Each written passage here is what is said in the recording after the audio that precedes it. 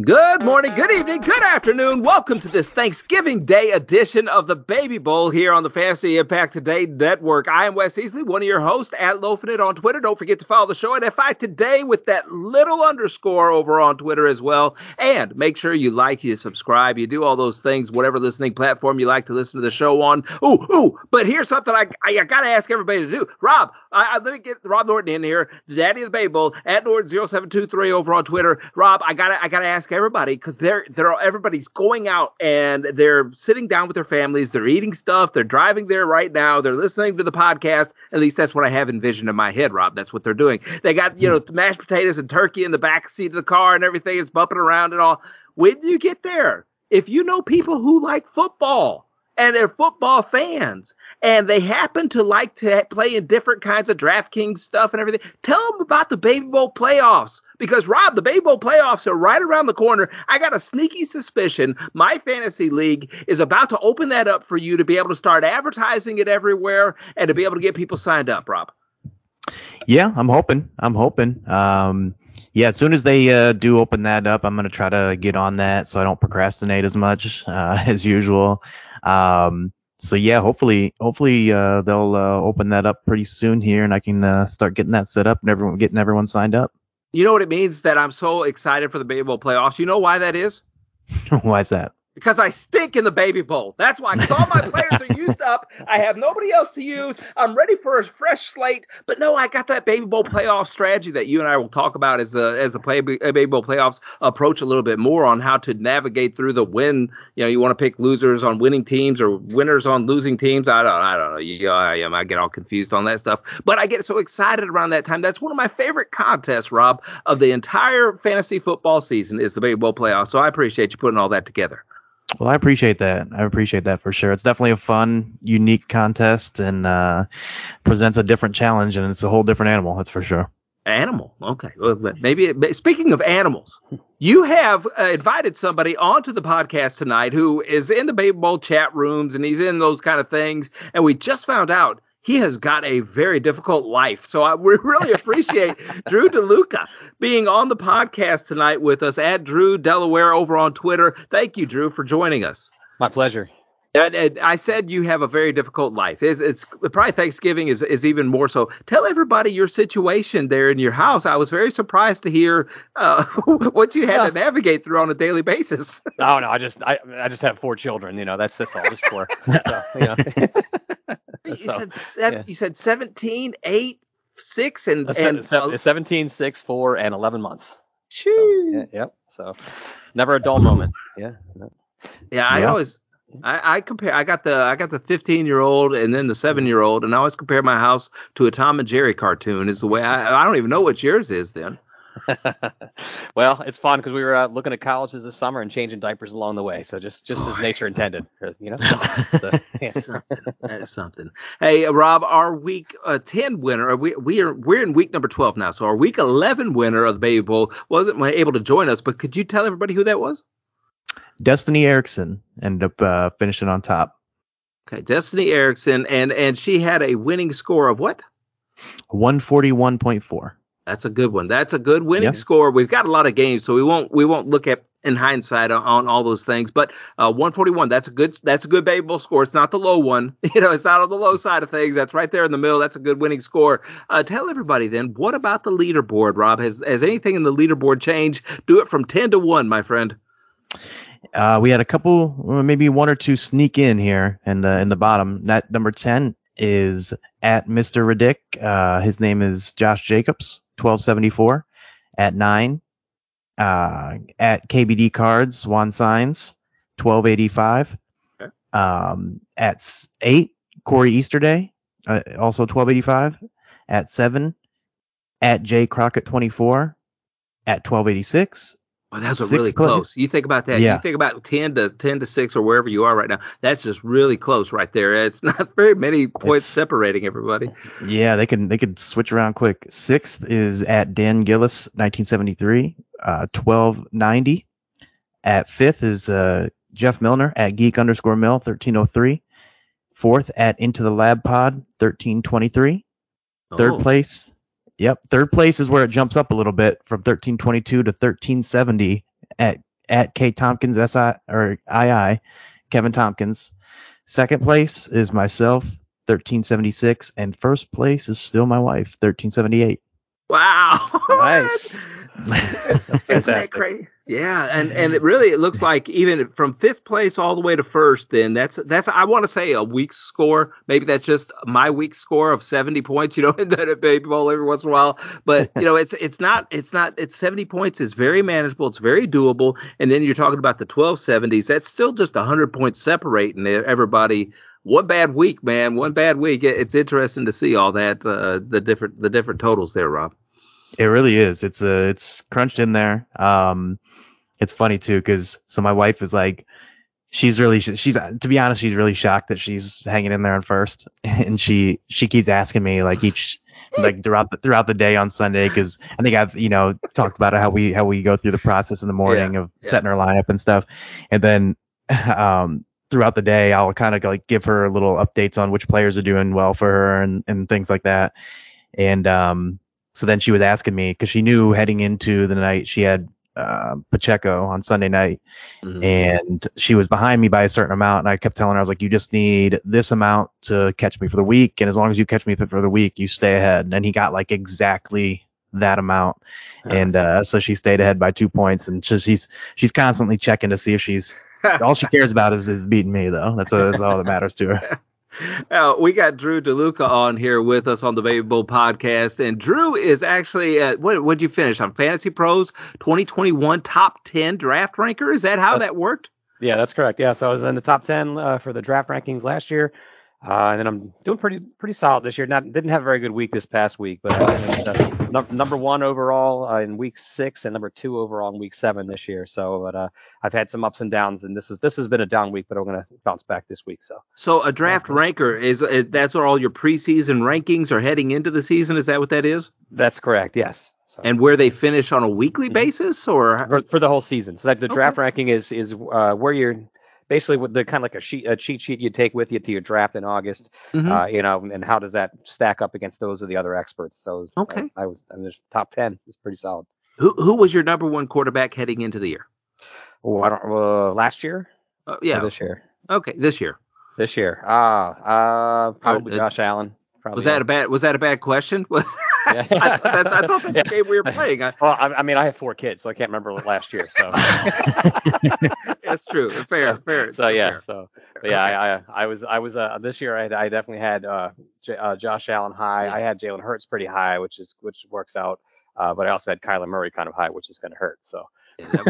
What about your number 1 receiver? Because Rob and I talked about the number 1 receiver here a couple of different times, and heading like into week 6 or 7 of this year, it looked like Stephon Diggs was going to be able to be that guy as far as the number 1 receiver, at least finish there. But I think the cold weather and stuff might hurt that along the way. But before the season, we talked about a Ja'Marr Chase possibility, Justin Jefferson, Cooper Kupp. Of course, that probably was everybody's top number 1 receiver. Yeah, I actually had Justin Jefferson as my number 1, and I think Cooper Kupp too. But I did have Diggs pretty high. I definitely had him in my top 5. Might have even had 3 or 4. So where'd you think? Where'd you guys think Ja'Marr Chase was going? Yeah, same row. Those are the top 5 for sure. Okay. I can't remember the exact. I had Chase in there also for sure. Yeah, with injury, that kind of hurt things, Rob, this year for Ja'Marr Chase's, overall outlook of where he's going to finish is from a fantasy perspective. But did you think he was living up to that top 5 billing that maybe was coming into the season with? Because I know the narrative for you was that those big volume plays that he had from last season are really hard to replicate it going into this year. Yeah, that was something I was a little bit worried about. I think I had him. I don't know if I had him 3rd or 4th. But I had like him and Diggs like right there, 3rd and 4th. I don't remember which one I had on which heading into the year, but yeah, I was a little bit worried about that. But I did figure like that he was going to see an uptick in volume to help offset that. It's usually kind of what happens. We saw it similar to AJ Brown after he had just a really ridiculous rookie year, like in terms of efficiency. You see that uptick in volume to help offset some of what's like a very likely regression in efficiency. So I still had him still had him really high. He struggled a little bit out of the gates and then really picked it up before getting this hip injury. And so I'm hoping with the time off, we can see him. I'm a little bit nervous about it, considering the nature of the injury and things like that. But hopefully we see him come back strong and finish the year strong. That'll be good. I think one thing that helps him is they have T. Higgins on the other side to kind of take some of the heat off him a little bit. That should help out a little bit there. So that was one of the reasons I did not have Chase as my number one, because I looked at Higgins on the other side as a guy who's going to get a ton of volume in his own right, and I presume that the Bengals would be in a lot of positive game scripts so that they wouldn't need to quite throw the ball as much. So I had him a little lower in my projections than some, but I still had him top 5, definitely top 10, right? If not top 5, but maybe right outside of it, but it was pretty close to that. Yeah, you also know Tyler Boyd's going to have those 1 or 2 games where he's the guy. It feels like sometimes whenever the Cincinnati Bengals play. All right, guys, we got to get into this. We got a million games. We're going to walk everybody through the entire DraftKings slate. DraftKings was a little weird. They didn't have the early games in there, so we're going to talk about those couple of early games this week because we do have Detroit at I'm completely on the wrong page. Matchups and scores. I got her now, fellas. I got her now, except I'm in baseball. Bills. All right. Well, Buffalo Bills at the Detroit Lions. I think this one is the highest point total out of all of them. What is the point total? Like 53 or 54 or something like that? Isn't that right? I believe so. Yeah, I think it is. And they're staying in Detroit as well. The Buffalo Bills are. So this looks like a big explosion game for a Baby Bowl purposes, Rob. Who do you look at? Because I know a lot of people don't have a Josh Allen left or a Stephon Diggs left, maybe. If they do, you're playing those guys, right? But is there anybody else out of here that's a sneaky Baby Bowl boom play, Rob, for you out of this Buffalo-Detroit game? Yeah, I do think that, obviously we're deep into the season, so you might have used a lot of running backs. Devin Singletary is an interesting one that people may still have available. Obviously, like you said, with Josh Allen and Diggs, it's no-brainers if you got them. But I'm guessing most people probably already played them. Gabe Davis is another one, and Dawson Knox. Those are the 3 that kind of like are not the main, your main guys, but people still might have left in the Baby Bowl that could be good this week. We got to hold off on playing James Cook, right, Drew? A little bit. Wait until maybe he has more of an opportunity. I don't know. He did really well last week. Yeah, I think it's a little bit too soon for James Cook. I think if this could be one where he does hit, because this presumably is going to be a positive game script in all likelihood for the Bills, where that seems to be where Cook's been doing most of his dirty work, is in the second half for the most part. So, and he's been quite productive when he's given the opportunities. But I think it's a little too soon for him, and I think Singletary is definitely the better play for sure. If you haven't used him, and I agree, Rob. I really like Gabe Davis a lot this week as a sneaky boom play for this format for sure. Okay. When I look at the Detroit Lions, I'm not sure what's going on in the running back room, Drew, I do know what's going on. It seems like Williams is getting all the touchdowns and Swift is, I don't want to say an afterthought, but it looks like they're preserving him a little bit more, maybe taking it easy on him. Who do you have a preferred play in this one between the Swift and Williams? Well, Williams has been out snapping Swift, frankly, for the last 3 weeks. So in weeks 9 and 10 and 11, Jamal Williams had a 61%, 40%, and 48% snap share to out DeAndre Swift 16, 31, and 31 respectively. Wow. So the last 3 weeks, Williams has been just frankly seeing the ball more. He's been seeing the field more, and he's definitely done. Obviously, we've seen his name in lights a lot more in the end zone for sure. We've been waiting for that Swift bounce back game. It just kind of hasn't happened. And I'm at the point now where I'm starting to lose a little faith. And I kind of had to pick one or the other. Probably going to lean Jamal. I don't like doing it, but that's kind of where we are. And I guess the other concerning thing for me is I saw Justin Jackson had a 37% snap share last week, which was more than Swift. And that's definitely concerning. That's crazy how it became a 3-headed backfield all of a sudden. And then, as we said, the Williams is the guy who is getting all the touchdown looks as far as inside the red zone and stuff. So that's really strange. Rob, I know we talk about using quarterbacks a lot. A lot of quarterbacks are getting elevated right now into starting positions. Does that mean we don't want to play somebody like Jared Goff this week? Look, reminder here, right? Only 17 weeks here at the Baby Bowl. So we're in week 12. So we got 12, 13, 14, 15, 16, 17. We got 6 more weeks. We got 6 quarterbacks to choose from. Surely we're not having to choose a Jared Goff this week, right? Yeah, I'd avoid it. There's two positive things going for him is likely negative game strip, which means more dropbacks, possible more garbage time production, and playing in a dome. So like those two things are things that I like to see. But I mean, other than that, I don't really want to go there if I don't have to. Yeah. So in baby bowl purposes, I'm probably gonna avoid him. You know what we're going to do next week? We're going to look at the schedules, like remaining schedules of the teams. We can't do that this week, but next week, whenever there more time permits here, we're going to look at some of the remaining schedules so we can be a little bit more strategic of when we want to play somebody, when we're going to hold off. I know we touched on that a little bit last week on some of these guys. This week with Thanksgiving, it's just too hard for a bread man to put all that stuff together. But next week we will do that because we do have to be strategic about that when we look at the upcoming schedules on stuff. We don't want to leave any big names left in our player pool for the Baby Bowl, but at the same time, when I only got 5 weeks to think about or so, I can really start narrowing that selection down, Rob, a little bit more of when I want to play somebody, when I don't want to play them. Yeah, it's an interesting aspect, to Baby Bowl as it comes down to the end of the year, and we talk about it all the time that you don't really. It's really a fine line that you're trying to toe between playing guys, making sure you play all your studs, don't leave any on the table. Um, Whether you wait too long and now you can't use them, all these different kind of things, and then also trying to get them in the right matchup too, though. Like you're trying to find that sweet spot between all of that. And as the season comes down, you got more strategy that goes into it. Boy, you think about that too, Drew. I'm gonna include you in this on part because there's strategy in there because there might be some teams wrapping their players in bubble wrap, or there might be players that are like, okay, we've won like one game all year long. I'm not going to play week 17. I'm not going to forget it. Week 16, I'm done. I think Brandon Cooks might be falling in there. Not that we want to use him for Baby Bowl purposes or anything like that, but we may want to try and save some of those contender teams that are right there in the midst of the playoff hunt for those later weeks too, Drew. I think that's a good strategy. I agree, and I mean you can't be gun shy too about going after starting your studs early either, because I mean the injuries play a role too, and now Justin Fields is banged up, and he was looking like a guy that I kind of had him in my back pocket. And I don't think I'd used him yet, if I remember correctly, and now I'm a little skittish because I don't know what's happening with that shoulder. And you think if in a bad game script they might yank him to reduce the risk of injury in a bad situation. You never know what's going to happen there. So it's just that's something to keep in mind as well. So I think you when you got to seize the moment, I think, and play guys in your studs in good matchups when you can. I don't know what to do now. I'm so confused.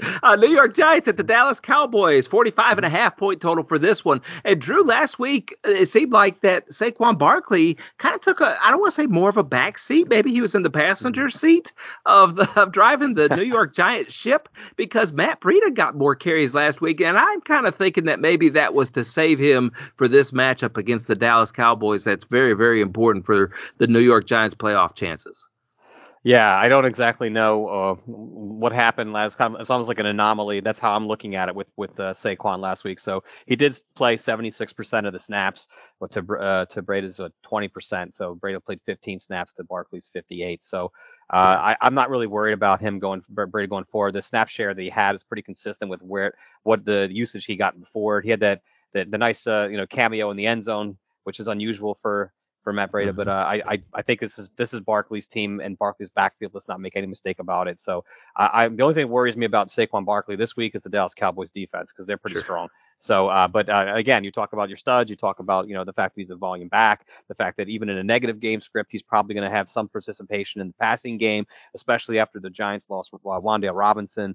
I kind of feel like he's going to see the ball a little more out of the backfield. So I think he's a safe play this week, even despite the matchup.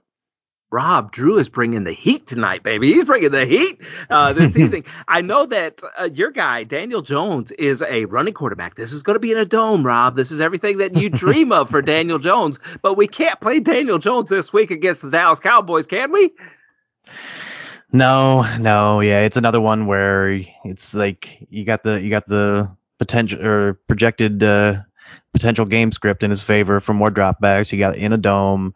That's good news for the Dallas Cowboys defense, Rob. It is. It is. That's the thing is I like that for quarterbacks, but I also like that for defenses too, because obviously you can't get a sack if they're not dropping back to pass. You can't get a pick if they're not throwing a pass. So, that's a common misconception I feel like with a lot of people when they play against when they play their defenses. You want teams to drop back. You want them to throw more. You want those chances. But yeah, Daniel Jones. I probably still am going to like him more than most people will because they're going to be really, really gun shy just because he does run a good amount. So it helps bring the floor up a little bit. Like I said, the game script should be in his favor for more dropbacks. Obviously, this is a really tough matchup, though. I'm trying to avoid him if I can.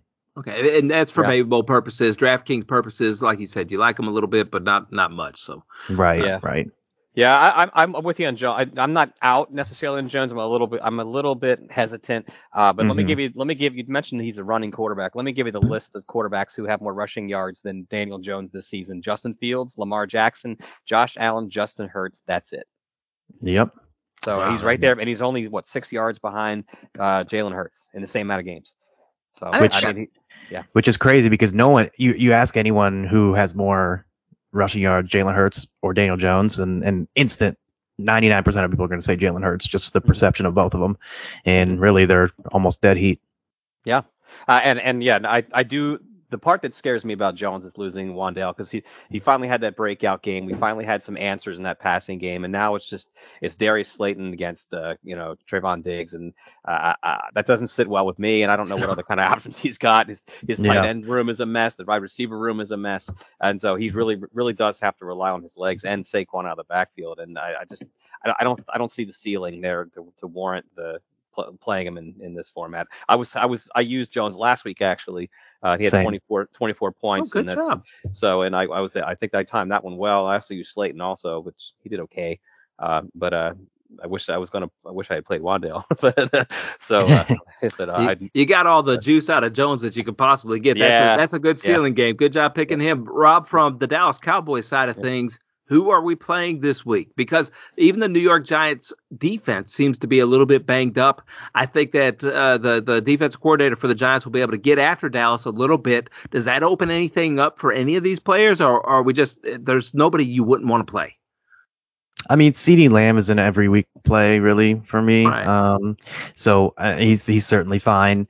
Dalton Schultz, I think, is still fine too. He had a down week last week, but before that he was picking it up, and I'm probably gonna have him as a top 5 option this week overall. So if you haven't used him, I'd look at using him.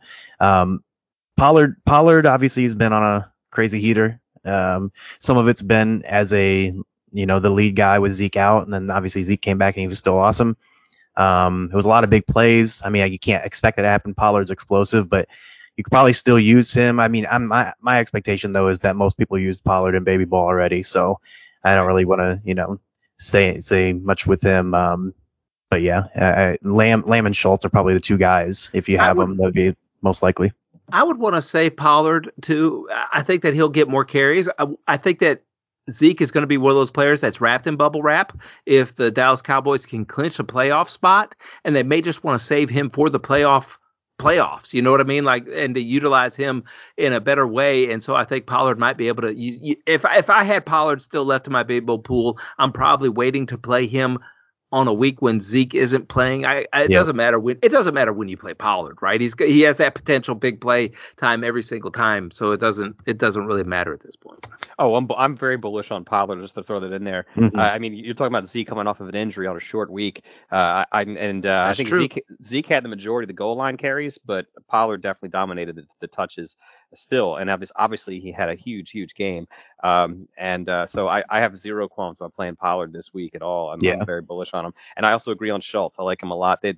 Cowboys had 4 rushing touchdowns this past week. You got to know defenses are going to be selling out to try to keep that from happening again, and that's just going to spell good things, I think, for Schultz. I think he has a bounce back game.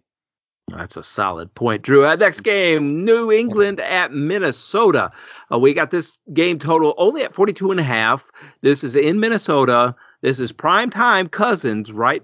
So we're staying away from primetime Cousins, but it seems like a bounce back spot too, Rob. You and I were talking before the show here, and it's really weird to me that the New England Patriots defense on DraftKings is only 3K. It almost seems like a setup spot there from DraftKings to make everybody want to play New England, and that's when all of a sudden, the Minnesota Vikings start smashing, So it seems like I'm being set up with that New England Patriot price. Yeah, it's interesting. I was mentioning it to you before the show. Like the Vikings are almost somewhat like the Chargers to me in of the NFC, where one week they look like they're one of the best teams, and the next week they're getting destroyed. And it's just like you can't really get a full read on them. And so yeah, it's tough for me because I'm obviously they have stud players on offense like Jefferson and Cook. Thielen's solid. Hawkinson's been really good since he's come over. Yeah, I don't know. I mean, it's tough. It's tough. Yeah. I really don't know what to do too much with them. Obviously, you're playing the studs, but for baby bowl purposes, this isn't really an attractive game for me with a lower total. Usually, Patriots games in general aren't too attractive. I think, honestly, one of my favorite plays in the whole game would be Jakobi Meyers, just from a standpoint of going against a weaker secondary. I think their slot corner is pretty rough in Minnesota, if I remember correctly. And then he's a guy that sees a lot of volume. Should be a game script where they drop back more in a dome. I was going to mention that. And so I kind of like Jakobi Meyers the most.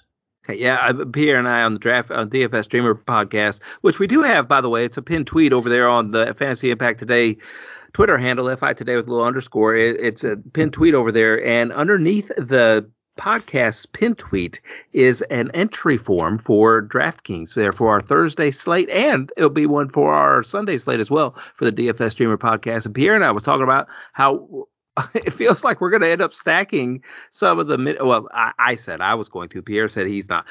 Minnesota Vikings and Jakobi Meyers, and I'm sitting there going, wow, I'm going to need more pieces of pumpkin pie for that because it's just going to make me sick to my stomach probably if I end up stacking up a bunch of Kirk Cousins shares and everything. Drew, this backfield for New England Patriots, when we're sitting here looking at it, I know Damian Harris had a lot of stats last week, but it still looked like Stevenson's backfield from a snap share count and from a productivity count for me. Absolutely.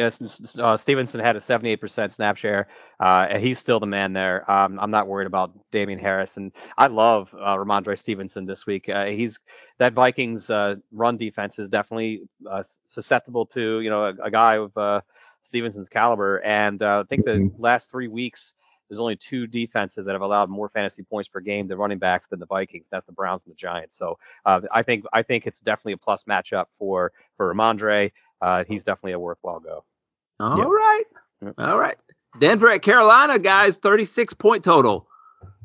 Oh, sorry, I had to yawn. I was just getting the yawn out of me whenever they. But this one's weird. Which quarterback do you prefer in this game, Drew? I don't. That's a terrible question, isn't it? Because Carolina, they're starting this week. They're starting Sam Darnold. Would you rather play Sam Darnold or Russell Wilson? Now think about that for a minute. No. Think about that. I did. Russell Wilson. I'm not saying that with a lot of enthusiasm. But Russell Wilson. So yeah. So the Panthers are just a mess right now, and I hope that Darnold can unlock DJ Moore. That's my one hope takeaway from this game. But at some point, it's like Thanksgiving weekend, right? Russ has to cook at some point, so maybe this is the weekend where he finally does it, and it's just the irony of all things. So who knows? I thought it was going to be last week, Rob, against Las Vegas, and it didn't end up happening either. Right. And I just don't know. I want to give up hope on that. It does. Would you guys see that stuff with Melvin Gordon being released and how he was playing? I was playing that guy's song, whatever, Fancy or whatever. I don't know who it is. But, Rob, for you, when you look at the backfield for this, is Latavius Murray going to take over this backfield? Do we got to worry about a Marlon Mack at all, or Mike Boone, who's going to be coming off of the IR? I think at least for this week, Latavius, but I did see, I think he popped up on the injury report, so that's something to monitor. Yeah, it's interesting. I really, but for baseball really. purposes, Murray's got to be in there now. Well, that's what. Yeah, I was gonna say he's interesting for Baby Bowl purposes because, as we talk about, it could be the best possible week to use him the rest of the way. I mean, in a game where they're favored against a bad team, and I mean, maybe you just don't want to play him all year though. That's a that's a possibility too. So Sure. I don't blame you if you don't want to. So, but this could end up being the best week to use him the rest of the season. So that's something to think about. I agree. Okay. Any other Baby Bowl booms out of all that? Because Latavius Murray is one that moves up to the. I'm just looking at the rest of the field here, and I'm going, there's just not the field, but this game, and I'm going, I don't know if there's any other player that I want to play in this game. Anybody? No. As I say, yeah, that's where I think that's where we're at with this game. It's lots of Baby Bowl busts. This whole game Yes. is a punt. Yeah, it's a punt. It really is. Yeah. Except for Latavius. Yeah. Yes. Yep. All right. So that's Latavius Murray, the Baby Bowl boom. Okay. Yeah. Next. I guess you can make a case for Cortland Sutton, maybe. It's potentially if you're looking for a flex option, I could make a case for him. I mean, he's been getting decent enough target share. He's obviously playing 90% of his snaps.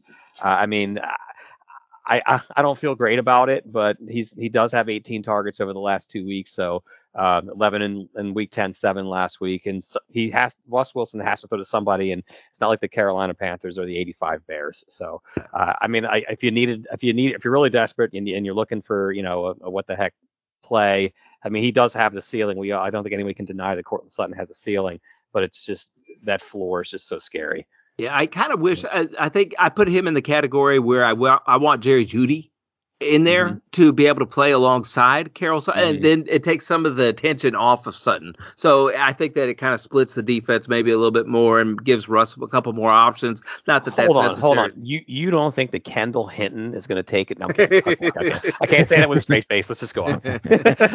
Tampa Bay Buccaneers at Rob Norton's Cleveland Browns. Rob, this point total's at 43, and my biggest question to you is this, and I say it, and then I look at the standings, the record of the Cleveland Browns, and they're just 3-7. So I understand why. But what has Jacoby Brissett done to lose the job other than not win games? But I don't want to say that's even his fault, Rob. And then you got Deshaun Watson coming in off the sidelines to do it. It almost seems like I want to keep Jacoby Brissett in there, man. Yeah, I mean, I understand it. Brissett's been better than expected, honestly. I think he's been solid for them. He's had some ups and downs, but he hasn't been bad. He's been basically above average or slightly about average quarterback, and that's all you can kind of hope for from a career backup kind of guy. But Deshaun Watson, I mean, aside from off the field things, put that aside. But he's, in terms of pure on the field talent, like he's got some of the best numbers of all time, really. So we're not going to start Jacoby Brissett this game. If you haven't started him yet in the Baby Bowl, not a great spot to put him in Tampa Bay, coming off the bye week, right? So we're staying away from him. Yeah, I wouldn't, just because I don't think he'd be in a position, for me, a guy that I even want to start all year. That's the only reason. I don't hate the spot, but I just don't really care one way or another about playing him, whether I do or not this year. He didn't make the top. He didn't make the top 17. Tom Brady did, though. I know at the beginning of the season. Is this a Baby Bowl boom week for Tom Brady? I mean, the Browns' defense isn't that great. They're more susceptible to the run, though. So take that for what it's worth. But I wouldn't shy away from Brady. I don't think he's like my main. He wouldn't be like a main target for me. But it's also one I'm not scared of playing. They got to get that game. They got to concentrate, though. It's not about victories. Tampa Bay has to get right going into the playoffs. That's what this is about. The whole season's about the playoffs, and they got to get right at some point. And I understand they can get the win, but I don't think they want to run the ball until they have to run the ball in this game. In my opinion, they got to get the passing game right, and if they don't do that, they have no playoff shots. And I think I'm looking long term here, and Tom Brady has an eye like that too. But I can understand why you'd want to run the ball against these Cleveland Browns, and if they did do that, Drew, who is that hot hand approach? Because I know that's what the coaches said. They're going to stick with the hot hand approach. Is it Fournette or White for you if you had to pick one for the Baby Bowl? Well, Fournette still is hurt. Last I knew, I haven't seen him cleared off the injury report. If he's gone, if he has, it's news to me. But last I saw, he was questionable. He didn't play. He didn't play last week. And Rashad White has looked pretty good. He looked pretty good last week. So I think if Fournette is at all limited, I want Rashad White in there. And if Fournette's not playing, I love Rashad White this week against the Browns. Mm-hmm. That awful, atrocious run defense. So he's the guy that you talk about. When's the best week to use Latavius Murray? If Fournette's not playing, I'm playing Rashad White. 10 times out of 10 over Latavius Murray for sure. Okay. Same. That's explosiveness too with him, and if Fournette is a little bit banged up, you might be right on there. Nick Chubb, we're staying away from him this week against the Tampa Bay defense, right? Everybody, yeah. Yeah. I mean, obviously Chubb is a kind of a stud, but I'm lower on Chubb than most of the time. I want to play him.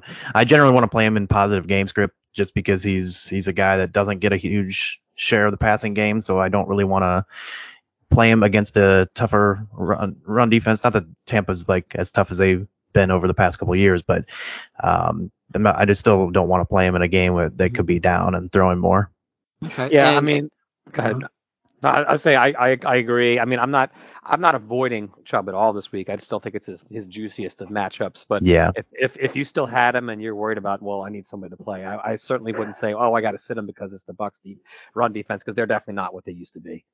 If you're desperate for a wide receiver, I would say Julio Jones is on the table, possibly, with Russell Gage still being a little bit questionable. And he showed some signs of life last time they played. I think it was a couple weeks ago. But Julio Jones seems to be a name that might be popping up in the Baby Bowl.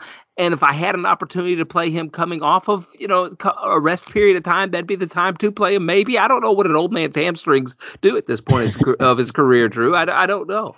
Yeah, I think we all agree that Julio Jones' best days are behind him. He had 5 targets last week. He had 5 targets in week 9. He hasn't seen more than 5 targets at all this year. And I don't think it's a lot to expect him to suddenly take a massive leap. So he was third in the pecking order last week. He was third in the pecking order before that, and third in the pecking order the week before that. So I don't see him necessarily being, of all the guys that are out there, he doesn't jump off the page to me as somebody that I've got to play. Okay. All right. And I say that because we are in week 12, and so we're looking for some wide receivers, and I think that wide receiver room gets pretty thin in the Baby Bowl pretty quick. So I'm just trying to pick out that third option, and so Julio Jones might be one of those viable third options. Baltimore Ravens at the Jacksonville Jaguars. Rob, I really feel cheated if I didn't play Lamar Jackson yet, because something's going on. I don't know what's going on. I don't know that we get the truth out of Harbaugh at all, because it just doesn't seem like he's one of those truthful kind of coaches. And so I don't know what's going on with Lamar Jackson, Rob. It's really been disappointing the last couple of weeks, though. Yeah, it's been interesting, and he's been disappointing lately. So it's I don't know either. I know it seems like he's a little banged up or something, and something's going on. So maybe we'll find out for sure to the extent of what's going on or not. Who knows? But I mean, I never shy away from Lamar.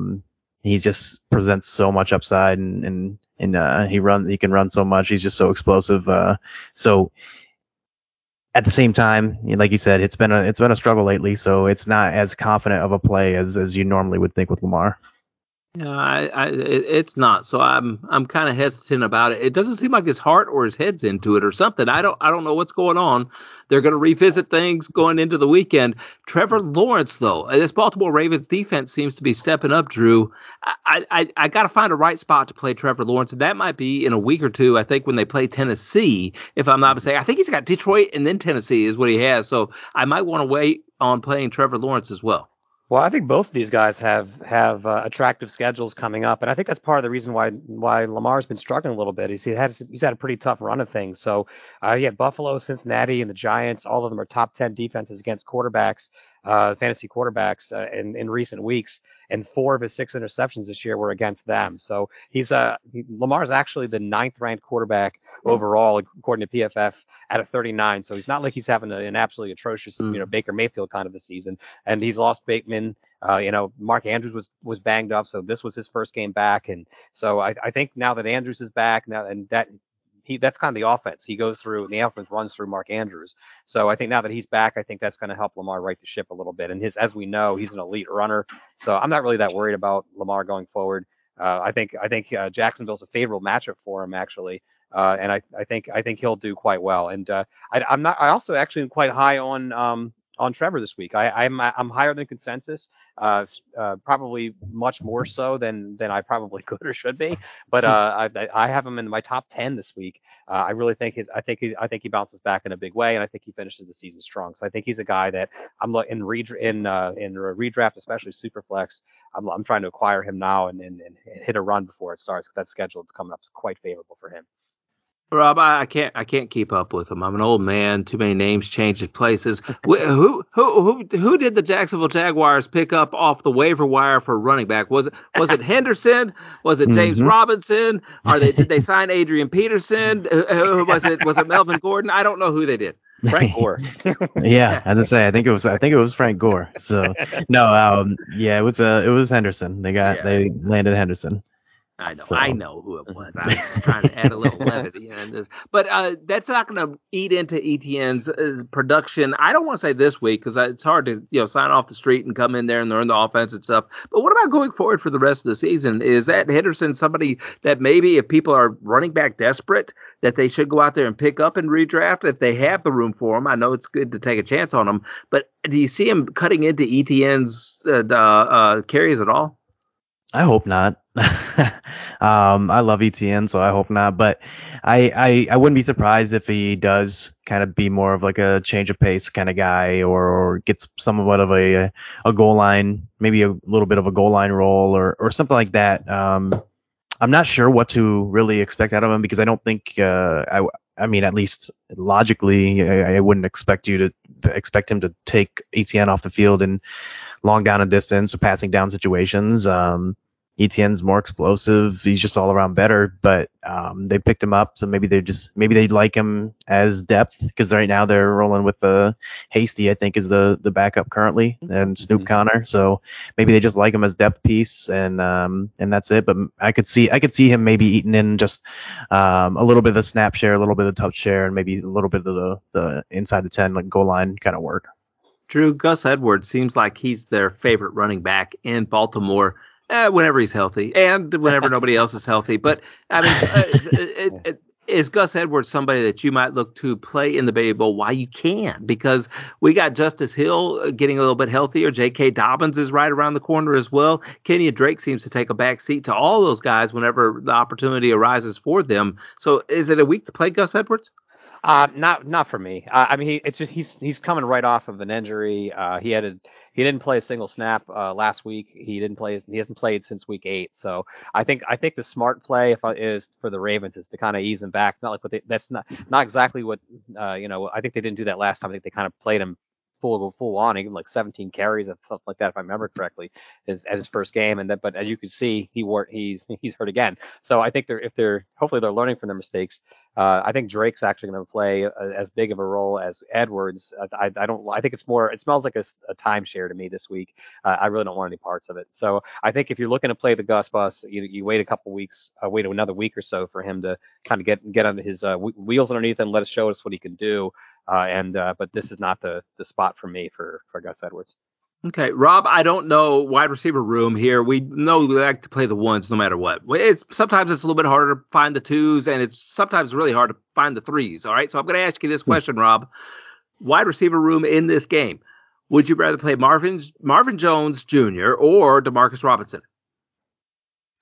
Wow, that's a tough one. I think Demarcus. Okay. I'd have to go with this week. Okay, a hot hand approach. He's been pretty good over the last couple of weeks. Demarcus Robinson or Zay Jones, Rob? Probably lean Zay. But close.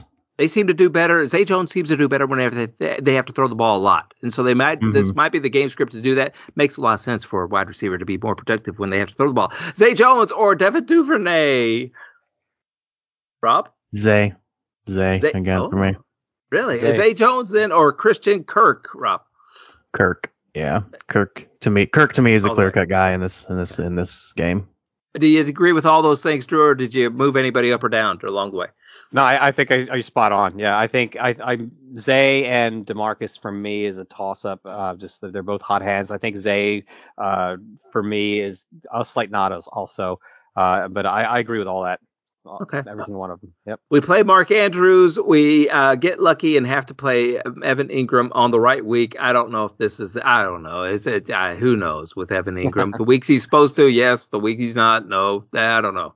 Anyway, Houston at Miami. This looks like a fun game to me right here. And we have Rob, Davis Mills got benched. My guy got benched, man. I kind of feel bad about that, but he deserved it. And Kyle Allen is coming in and being the quarterback of the Houston Texans this week. That's good for the Miami Dolphins defense, right? I think so. He's kind of more of a gunslinger, I think, than Davis Mills. Mills is more of like a game manager type. So Kyle Allen might take more chances and might make a little bit more mistakes, take more sacks. So we'll see how it goes though. And that's good for the running game then, Drew, because that means it's going to be a running game script for those Miami Dolphins. I want to say that is Jeff Wilson Jr.'s backfield. But it seems like Mostert has a little bit of something to do with it too at times. Yeah, I think they showed their hand. I think in the very first week they had Jeff Wilson Jr. They trotted him out there and they made him the guy. I mean, that's to me. I mean, that was all we needed to see. He played 49% of the snaps. Mostert had 47, so he actually outsnapped him and he outproduced him in this very first week. Second week on the roster, Jeff Wilson played 61% of the snaps to Mostert's 28%. So the only guy who's playing in the backfield as much as Jeff Wilson is Alec Ingold, the fullback. So it tells you something that they want. I think the running game will play a role, and I think Jeff Wilson is the guy that you want to play of the two. If you've already used Jeff Wilson Jr., Mostert could be a sneaky flex option because of the fact that this could be a situation where this game could get out of hand in a hurry, and Mostert could end up having as big of a day, if not a bigger day, than Wilson if they end up playing their number two guy. Just to kind of save some mileage on Wilson. Sure. So there's not a whole lot really in this game that I love. Jeff Wilson, I worry about the game getting out of hand quickly, and obviously that means good things for Tua and for Waddle and for Hill and everything else to go up early. But I kind of feel like there's not going to be a whole lot of second half action because there's a lot of clock churning. And I worry about anyone in the Houston Texans, including Dameon Pierce this week. No one there really just does it for me. Yeah, I agree with you, and that's what I was thinking too. And I don't want to play Gesicki this week, but it seems like he's involved, Rob, whenever the games kind of get out of hand like this. It seems like that's when they try to get Gesicki in the end zone to let him do the little giddy or gritty or whatever that thing is called in the end zone. And so I'm kind of eyeballing Gesicki because it's always hard to find a tight end and to get a production out of him for the Baby Bowl. Yeah, tight end obviously is a really rough spot, and a lot of people, I mean, at this point, really are looking at not too much great options really left 12 weeks in. So, yeah, I mean, really anyone after the top few are crapshoots. So, I mean, you could do worse than picking a guy that's tied to one of the highest like implied team totals of the week. Yeah. Yeah, and just seeing that, I don't know. That's just what just jumps off at me about the page of Gesicki. Chicago Bears at the New York Jets, 38.5 point total. They don't expect that. They don't expect Fields to play at all if it's down there in the 38s, right? I mean, I know he wasn't that big of a bump, Drew, as far as a point total goes, but I would expect that if Vegas thought he was going to play, this one would be in the 40. I don't know. There's no quarterbacks at all, I guess, for the Jets playing. Yeah, I think this screams of a game where the Jets are just going to. I'm sorry, the Bears are going to try to chew the clock, and I think they're going to try to. I don't know that they're going to turn Fields loose if he does play. I don't know that they're going to. With that shoulder, I don't think they want to take any more chances. And it's a hamstring too. Yeah, so I don't like this game, and I think Montgomery will get the volume, but when you look at also. I mean, you have Claypool, you've got Mooney, look at the Jets corners. I mean, they have the best pair, arguably the best pair of corners in the game right now.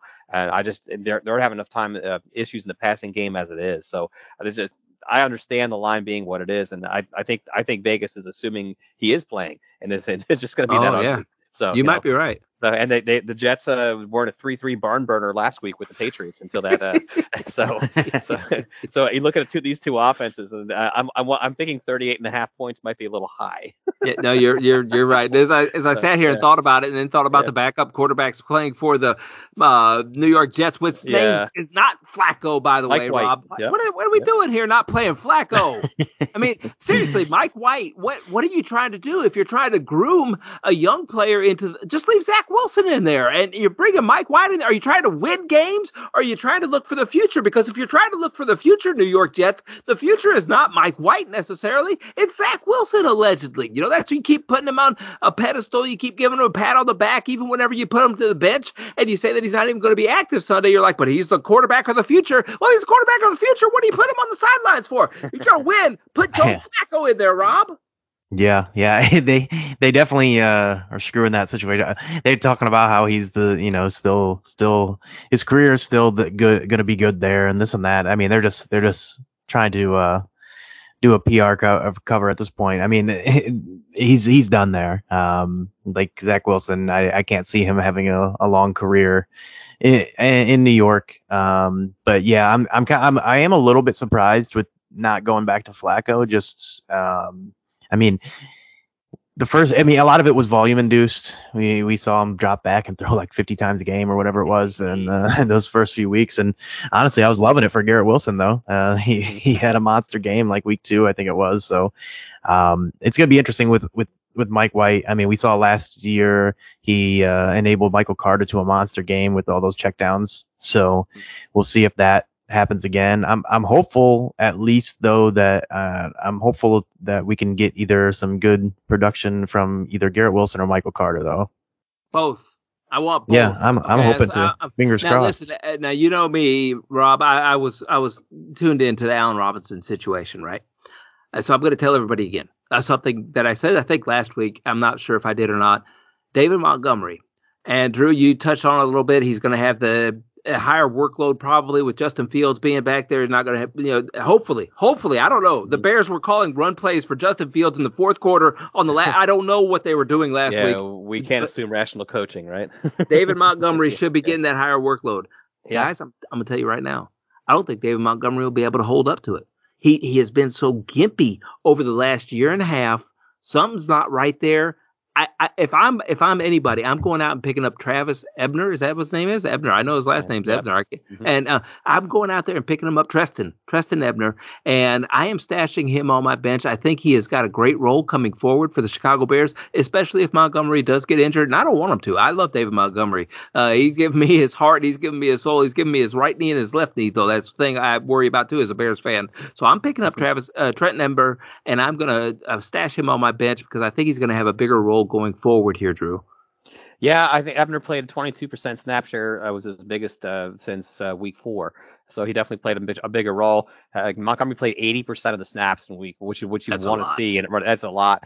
That's what you want to see if you're looking at a volume running back. So I think he's going to get tons of volume. I think that's the way that the path to the Bears beating the Jets and win this game is through David Montgomery, because I just don't see him getting it done on the outside against the Sauce and and the corners that they got there at the Jets. So I feel pretty good about Montgomery. I don't love him, but I think he's a high floor, low ceiling kind of option. So I just temper expectations. As a flex option, you can do worse. Rob, I've been wanting to pick on the Bears defense for a long time now, every single week. When it came to DFS or Baby Bowl or anything, I was following the Bears defense around and trying to be productive with that. I think I could do that again this week with the quarterback change even in New York. Is there any wide receivers, though, that I need to really pinpoint on? I mean, if it was Flacco back there, I'd say, oh, that's a good week to play Corey Davis again, too, but I don't know this week. We got to wait and see, or how are we doing this? Garrett Wilson's the best one for me. Maybe you do want to take a week to see how it plays out and what's going on. But yeah, so I mean, if you're going to play one, it would be Garrett Wilson for me. Yeah, I'll say this too. A lot of people have cut Elijah Moore, and this is a whole new wrinkle into what's happening in New York. Yeah. So he's a great speculative ad for me. If he's been cut in your league, why not? If you have the bench spot, pick him up. because you see what happens this week. Because he could boom this week. You never know. And then all of a sudden you got a guy on your bench who's a guy you might be a startable player for you down the stretch. Guys, remember when we did this last year with the Jets, and there was a Jeff Smith week in there, it was a Braxton Berrios week. It was, I mean, there was like all these different names popping up here, and that's what I just had a nightmare of here a second ago. Jeff Smith, Cincinnati at Tennessee. For me, when it comes to the Baby Bowl, Rob, I kind of want to stay away from the Cincinnati players because the Tennessee Titans make games ugly. Okay, they make games ugly, and I think I could find to be able to play the Bengals on a better week than playing against the Titans. Yeah, it could be. This game total is lower than I thought it was going to be be honest. Considering it's two, above 500 teams, two generally pretty good teams, and the Titans defense, like especially the secondary, they've been more susceptible to the pass. And we'll see. The interesting part is obviously Mixon, whether he goes or not. But I would think, if Mixon doesn't go, Perine's not the kind of guy that they are going to want to give 20 carries to. So I would think it would lean even more into a passing attack, and so I'd probably still be fine playing some Bengals like pass catchers or Burrow against the Titans secondary. But yeah, it could be a situation. I mean, the Titans obviously want to run the ball, and if they give the ball to Derrick Henry a bunch, 25 plus times, and let him grind the game, that could get ugly. Drew, when I look at the wide receivers here in this game, Ja'Marr Chase on DraftKings is priced at $7,600, T. Higgins $6,900, Tyler Boyd $5,900, and then the highest priced wide receiver for Tennessee is Robert Woods at $4,700. It seems to me like Treylon Burks is going to surpass Robert Woods in DraftKings pricing very, very shortly, if I'm reading those tea leaves correctly. Oh, I agree. I really like I like Burks a lot. He was my number one wide receiver in this draft coming out. I did not like the landing spot for him, but after the trade of AJ Brown, though, it definitely opened up some opportunity for him. But it's a lower volume pass offense, but he showed us what he can do last week when he gets those opportunities. He had 8 targets thrown to him, and he caught 7 of them. But he's what 4,200 I think on DraftKings. Yeah. So I mean, it's hard to beat that in terms of value. You got a guy with his ceiling who is coming off a 100-yard day, his breakout game. So I love that price at 4,200. And I'm with you, Rob, on your take on the Bengals Titans game. The over/under is kind of surprising. What it tells me is that Vegas doesn't think that Mixon's going to play, because Perine's not special. Mixon is, Perine's not. And I think that's what that tells me. And I think that tells me that they're expecting the Bengals to have some issues kind of moving the ball more than we think. He's still Mixon's still in the concussion protocol as of today, as of Wednesday. So I don't know that Perine's a guy that I'd like to start in this situation. But I mean, I'm bringing it back to Burks. I think he's a guy you got to play. Woods, I'm not playing him. I can play T. Higgins at that price, but I think it's just Chase is just too rich for me coming in his first game back from a major injury. Sure. So, and yeah. I'm going to put Austin Hooper on everybody's Baby Bowl radar because he's got active. He's been involved, and the Tennessee Titans in the past have liked to use Austin Hooper, or like to use a tight end, and Austin Hooper might be finally getting acclimated into that into that offense. So just keep an eye on Austin Hooper if you need a Baby Bowl tight end dart throw. Atlanta at Washington is our next one here, fellas. Rob, this is not an outdoor game. This is not, an indoor game. I'm sorry. This is not in a dome. This is in Washington. It's getting cold. Surely Marcus Mariota season is over in Atlanta, right? Yeah. I mean, I don't love this game, to be honest. I think it's, I think when I was looking, it was one of the slowest pace when you're talking about if you take the combined pace between two teams. You got Arthur Smith running the ball every play he can get, and so yeah, it could be a game that's, I mean, the over under is at 40.5, and could end up being a low scoring game. As I mean, the Falcons defense, their secondary is one you can pick on, but at the same time, we saw the Commanders a couple weeks ago run it. I think Brian Robinson had 26 carries himself, and and Gibson still had a bunch of carries too. So they can be a run heavy team as well. Thanks a lot for bringing that up because I was there for that one, and it was against the Eagles. Thanks so much for bringing that up. Yeah. That's right. I forgot it was against the Eagles. I forgot. That's tough. Yeah. That's a tough one. Yeah. That's a tough one. The point you're spot on. Point on. Sorry. Yeah. No, you're good. Yeah. It's tough. This game, I mean, you kind of want to like it more than what it is, just because the Falcons defense is one to pick on, but at the same time, it's kind of a game where we could be seeing two run heavy, slow paced teams. So that's not like conducive for offense. Okay, so we're going to stay away from not a lot of Baby Bowl booms in that one. Let's move on then to the next one here when we play the Los Angeles Chargers and the Arizona Cardinals. This looks like a great opportunity for the Los Angeles Chargers to put up a lot of points. And Drew, I know that you are one that likes slot receivers. I don't know if I figure you did. But it seems to me that Arizona has one in what's a little fellow's name? It's not Rondale Moore because Rondale Moore's hurt. It's Greg Dortch is that guy who you were looking to maybe play this week for Arizona for this against this Los Angeles Charger team. He's a sneaky play. He played 93% of the snaps last week in the absence of Rondale Moore, who sadly went down. Who was having I'm really sad to see that too, because I was a big Rondale Moore guy coming in this year, and he was really starting to kind of break out. But Dortch really impressed. So he had a few nice games earlier this year, but he showed out last week. So I mean, I'm not I guess Chargers don't scare me defensively, and that's a pretty high total. 48's a pretty little above average total there. I could see Dortch having a day. I mean, he's a good flex option. Why not? So. It's 48 point total, so that seems like it is conducive to a lot of good things. And Rob, it's in a dome, of course, so we're firing up everybody. Do you see anybody, Rob, that's a Baby Bowl bust in here that people might want to play, but you're just going to tell them to stay away from? Baby Bowl bust. Yeah, I don't know. Honestly, I do like pretty much everyone. I mean, I was trying to think through the positions. Eckler, Connor, both fine for me. Hopkins obviously fine. Keenan fine. I think Murray's playing, so that helps out everything. Yep, Herbert and Murray both fine to play. I was trying to think of Gerald Everett could be an interesting one, but he's coming back with injury, though. Yeah, that's the thing. He's probably the one I would steer clear from. Coming off a groin issue, it's remains to be seen if he's going to play for sure or not. But I mean, I would probably steer clear of Everett though. So if Everett doesn't play, are we looking at Trey McKitty against this atrocious Cardinals? They're horrible against the tight end. Yeah. So is that too cute, or in a 17-week league, or no? I don't know.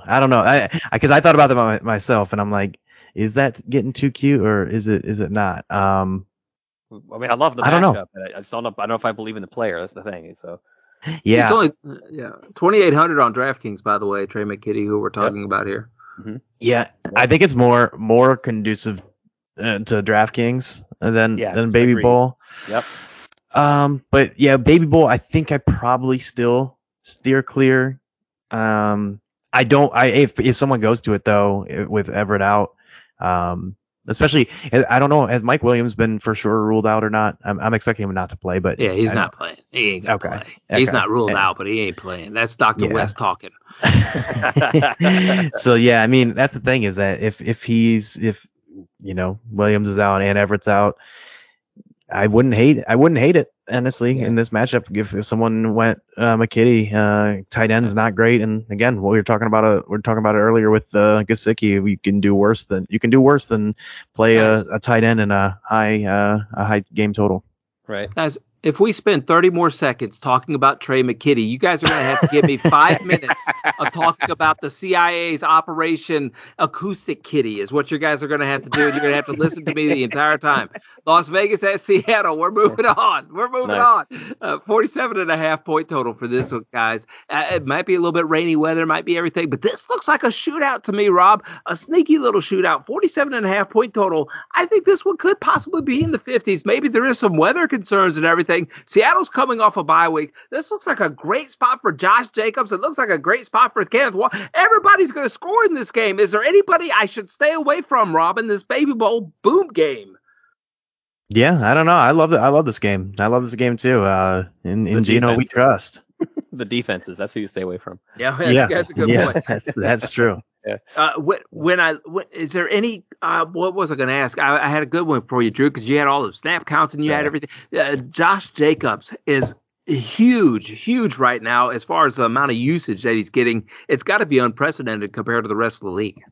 Yeah, he's the guy. I mean, he's getting he has 473 snaps that he's played so far this year, and I think Amir Abdullah has 89. Is the next closest on that team. Wow. So I mean, he played 79% in week 10, 80% in week 11. That's super high for running back, and he's topped 80%. Was it 79% or better? 1, 2, 3, 4, 5 times since week 4. So he's I think there's only been since week 8 and 9, I think he dipped below 70%.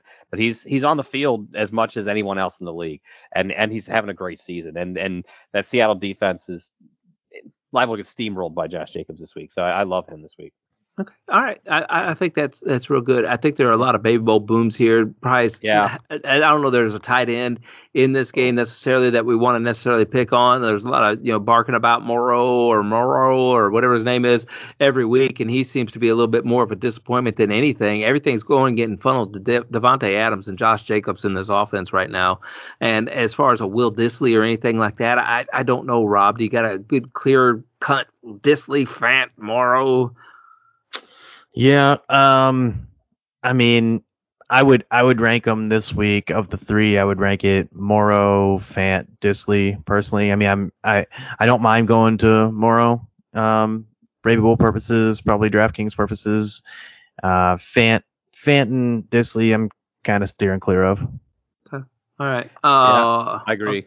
Okay. Yeah. All right. Sounds good. Next game, Los Angeles Rams at the Kansas City Chiefs. This point total is at 43. 42 of them are for the Kansas City Chiefs. The 1 point goes to the Los Angeles. Look, everything's just falling apart in Los Angeles right now. Everything. Drew, is this a week where you want to play a Cam Akers because there's not a lot of competition there for him? Or do you expect Williams to be able to get a little bit more run this week?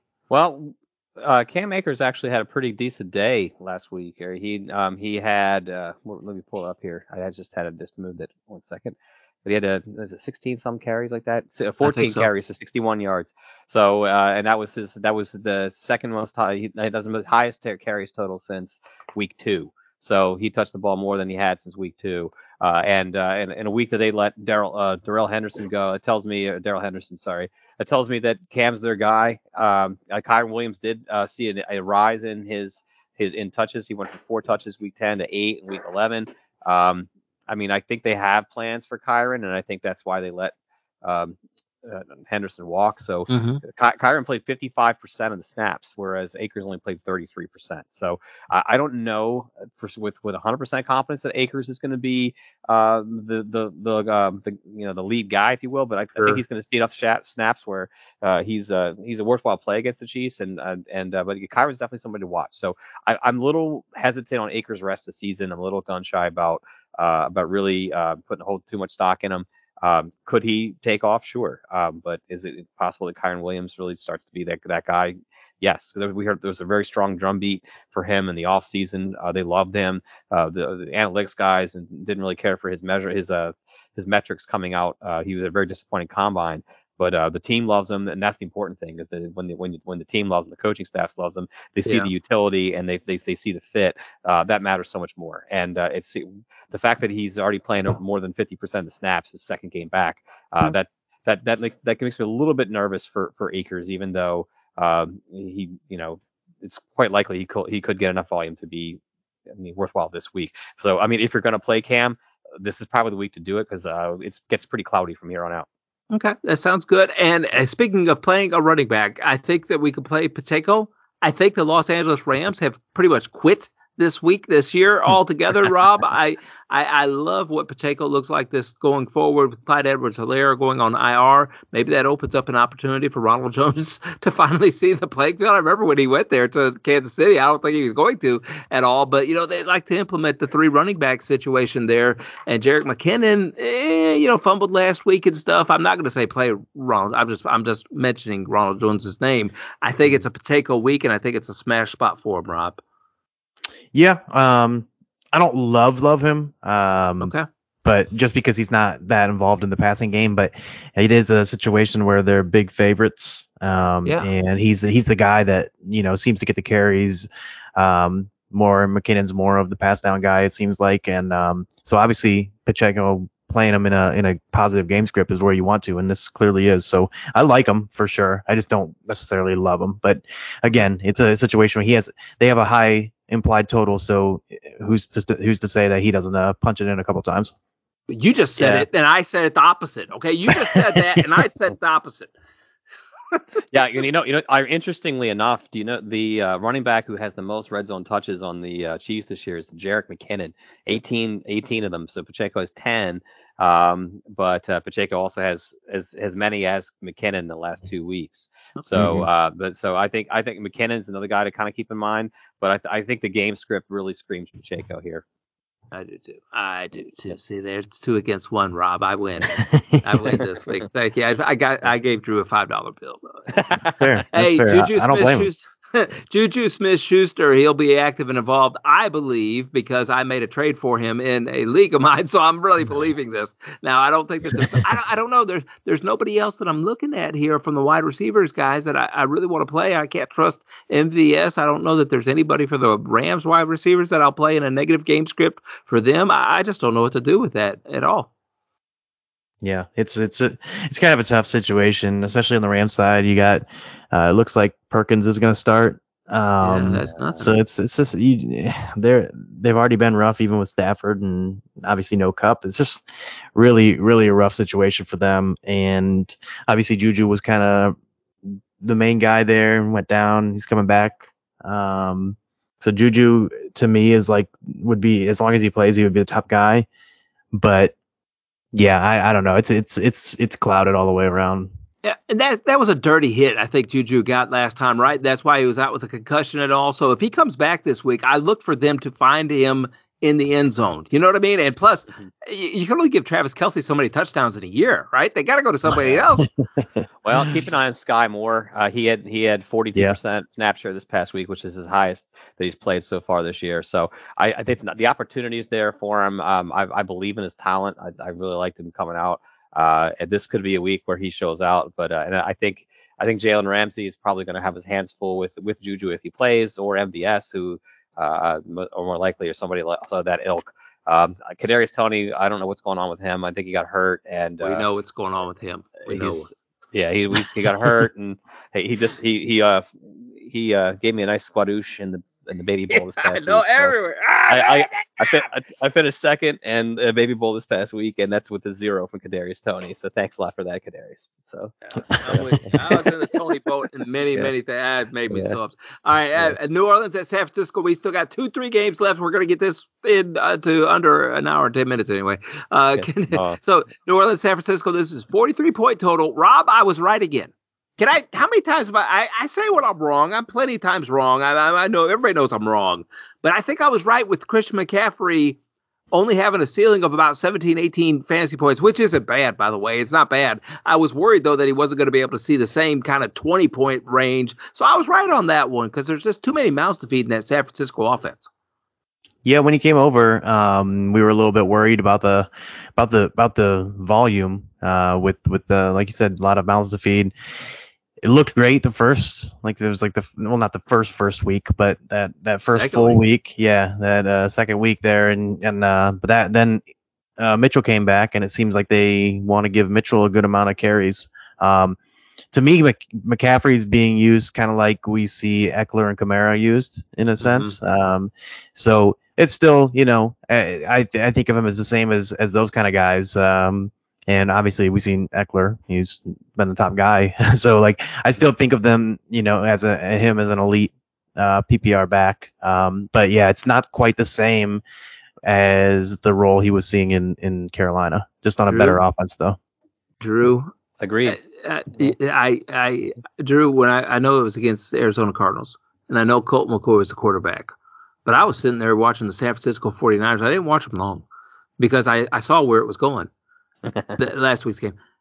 They appeared to me to be the favorites now in the NFC because I don't know how people are going to be able to defend them. And if they do defend them, I think they have got a talented enough coaching staff to be able to figure something out midway through the game to just change it all up and to be able to go in a different direction. Am I crazy for thinking that they are the favorites now in the NFC, Drew?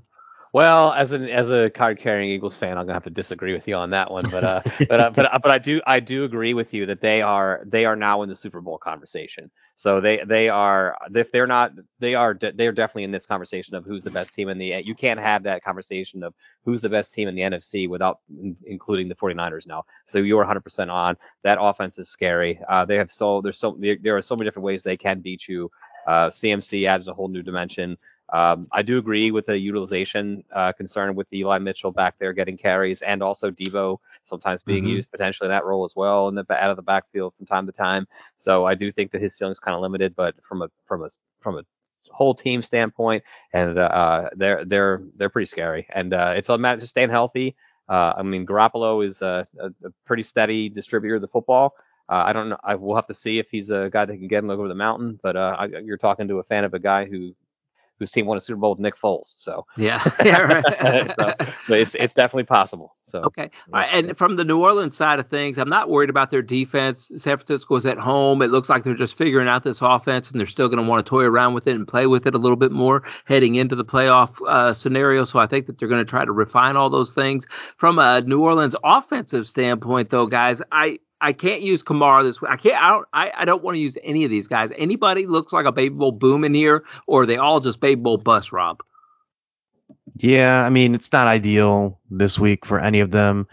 I still don't think it's like bad to play Kamara or Olave. But for Baby Bowl purposes, I probably wouldn't be going there. This wouldn't be like the ideal week to play any of them. Okay. All right, and okay, we got the Philadelphia Eagles next, Drew. I should just open it up with that and let you run with it.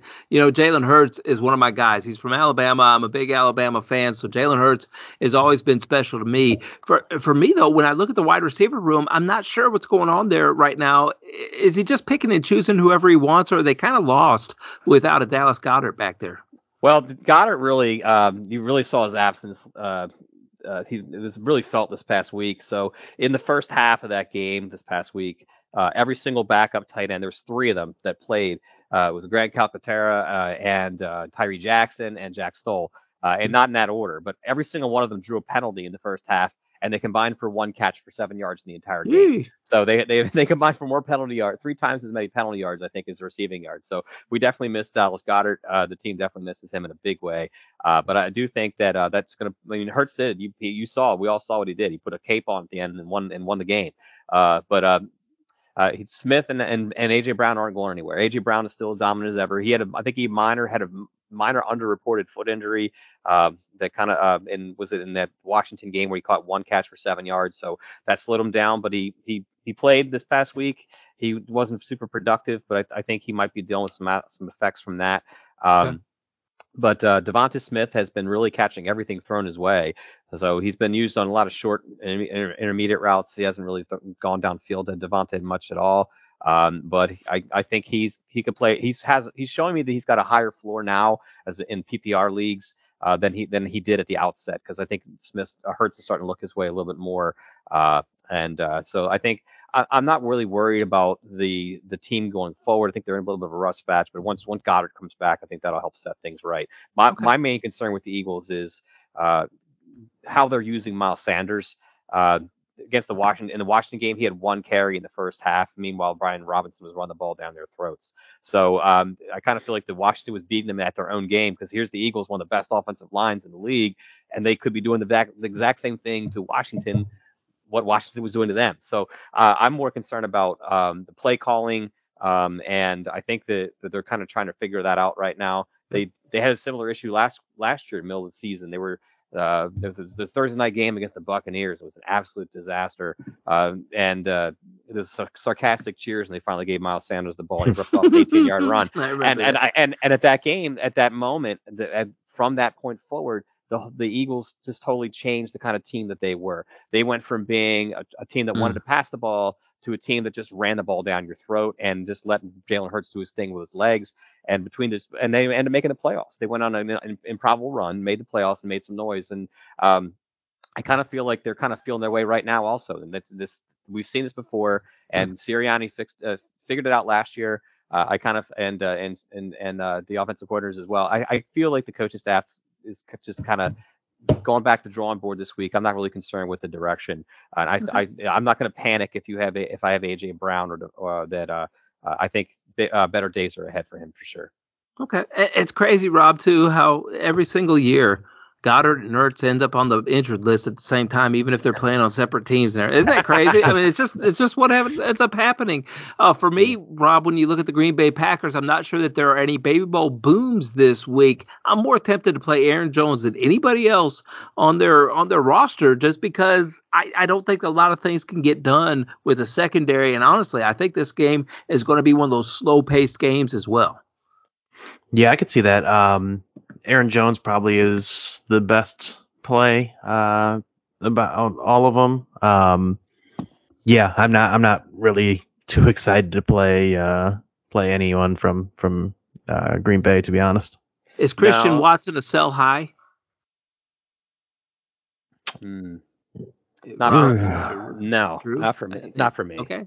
Yeah. I mean, he's catching a lot of touchdowns, but is he getting the work where we can't depend on those touchdowns each and every week like that? Well, he's for the last 2 weeks he's been second in snap share only to Lazard. So he's on the field. And when he's been throwing the ball, he's been making plays. And I think once Aaron Rodgers has your trust, I think that's it. He's locking on to Watson and Lazard, and I think those are his guys right now. I think Watson's entered the conversation as a guy.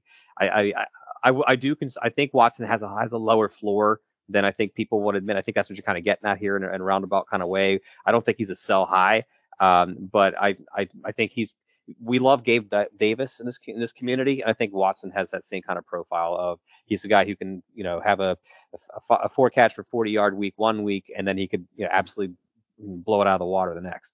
So he's a physical freak. His metrics are pretty much unmatched. And if he starts seeing consistent volume, his ceiling is through the roof. So I don't want to sell that. Okay. All right. That sounds good. Rob, Pittsburgh, Indianapolis, last game on the board. I'm not sure there's a lot of plays here. 39-point total. Is there any baby bowl booms? Tough to say after 10 o'clock at night, guys. Baby bowl booms here in this game that you just gotta have in this one, Rob?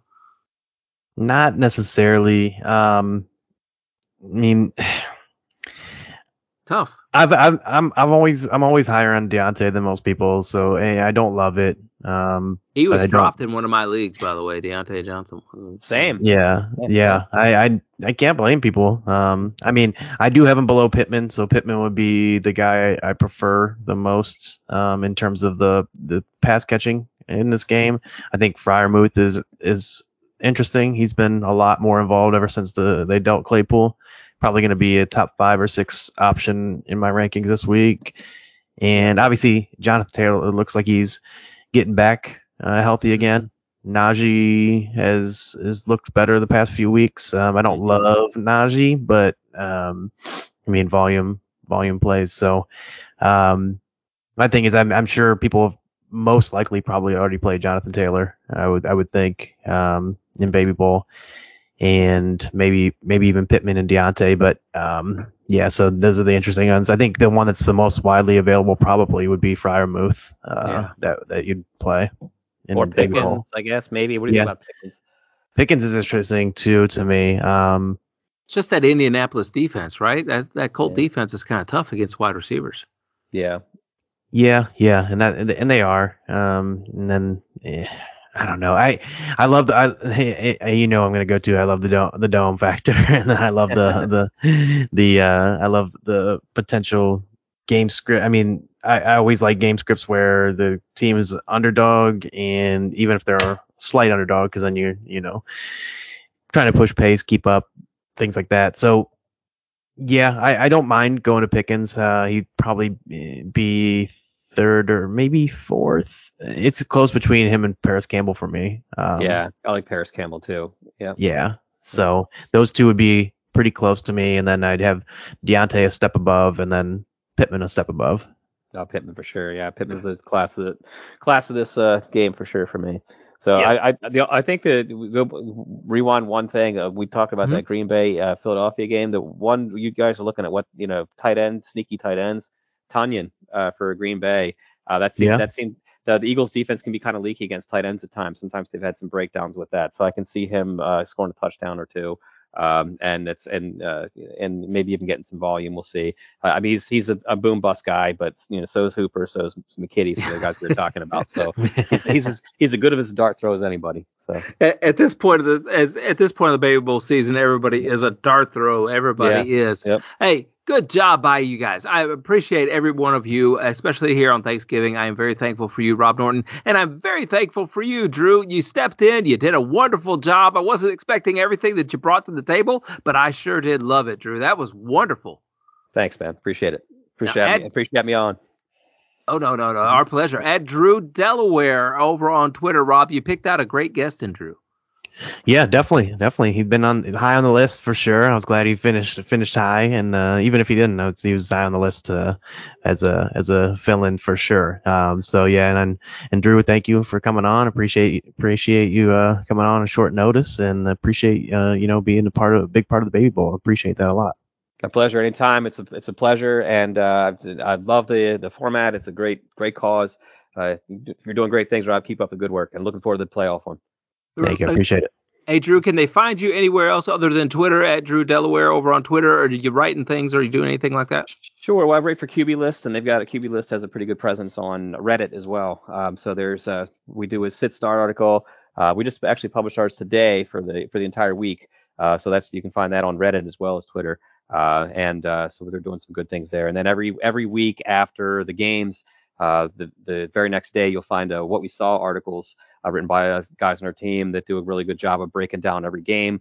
Obviously what they saw, trends, takeaways, and then I was on the podcast for that this past week too with Eric Smith, our editor in chief. I filled in for Ryan Heath, who's the usual sidekick for that one. But he was, I think Ryan was probably getting warm from the Jets Patriots game. He was at that barn burner we were talking about. Game, yeah. But thanks a lot for having us on, and I really appreciate the opportunity. No problem. Thank you all so much. And I will remind everybody to set those lineups early, right? You got to set the lineups early, Rob. You got to do it before the games kick off. If you want any of those players from the 3 games from the 6 teams playing there on Thursday, right? Yeah, definitely. Make sure you set a full lineup too. I mentioned it, on Twitter and in the Baby Bowl chat. But if you want to use anyone from any of the games tomorrow, make sure you set a full lineup. You can always go back and change the guys that haven't played, but it won't register unless you set a full lineup. So you can't just put one guy in and think it's going to go through. Yeah, and make sure you save. Yes, that's always important too. Well, I got homework to do. I opened up my big mouth and I got homework to do for the Baby Bowl to look at the future schedules of every team in the 30. Oh, boy, that's 32 teams. All right, good job, everybody. Hey, have a happy Thanksgiving and try to make an impact in somebody's life today. Happy Thanksgiving.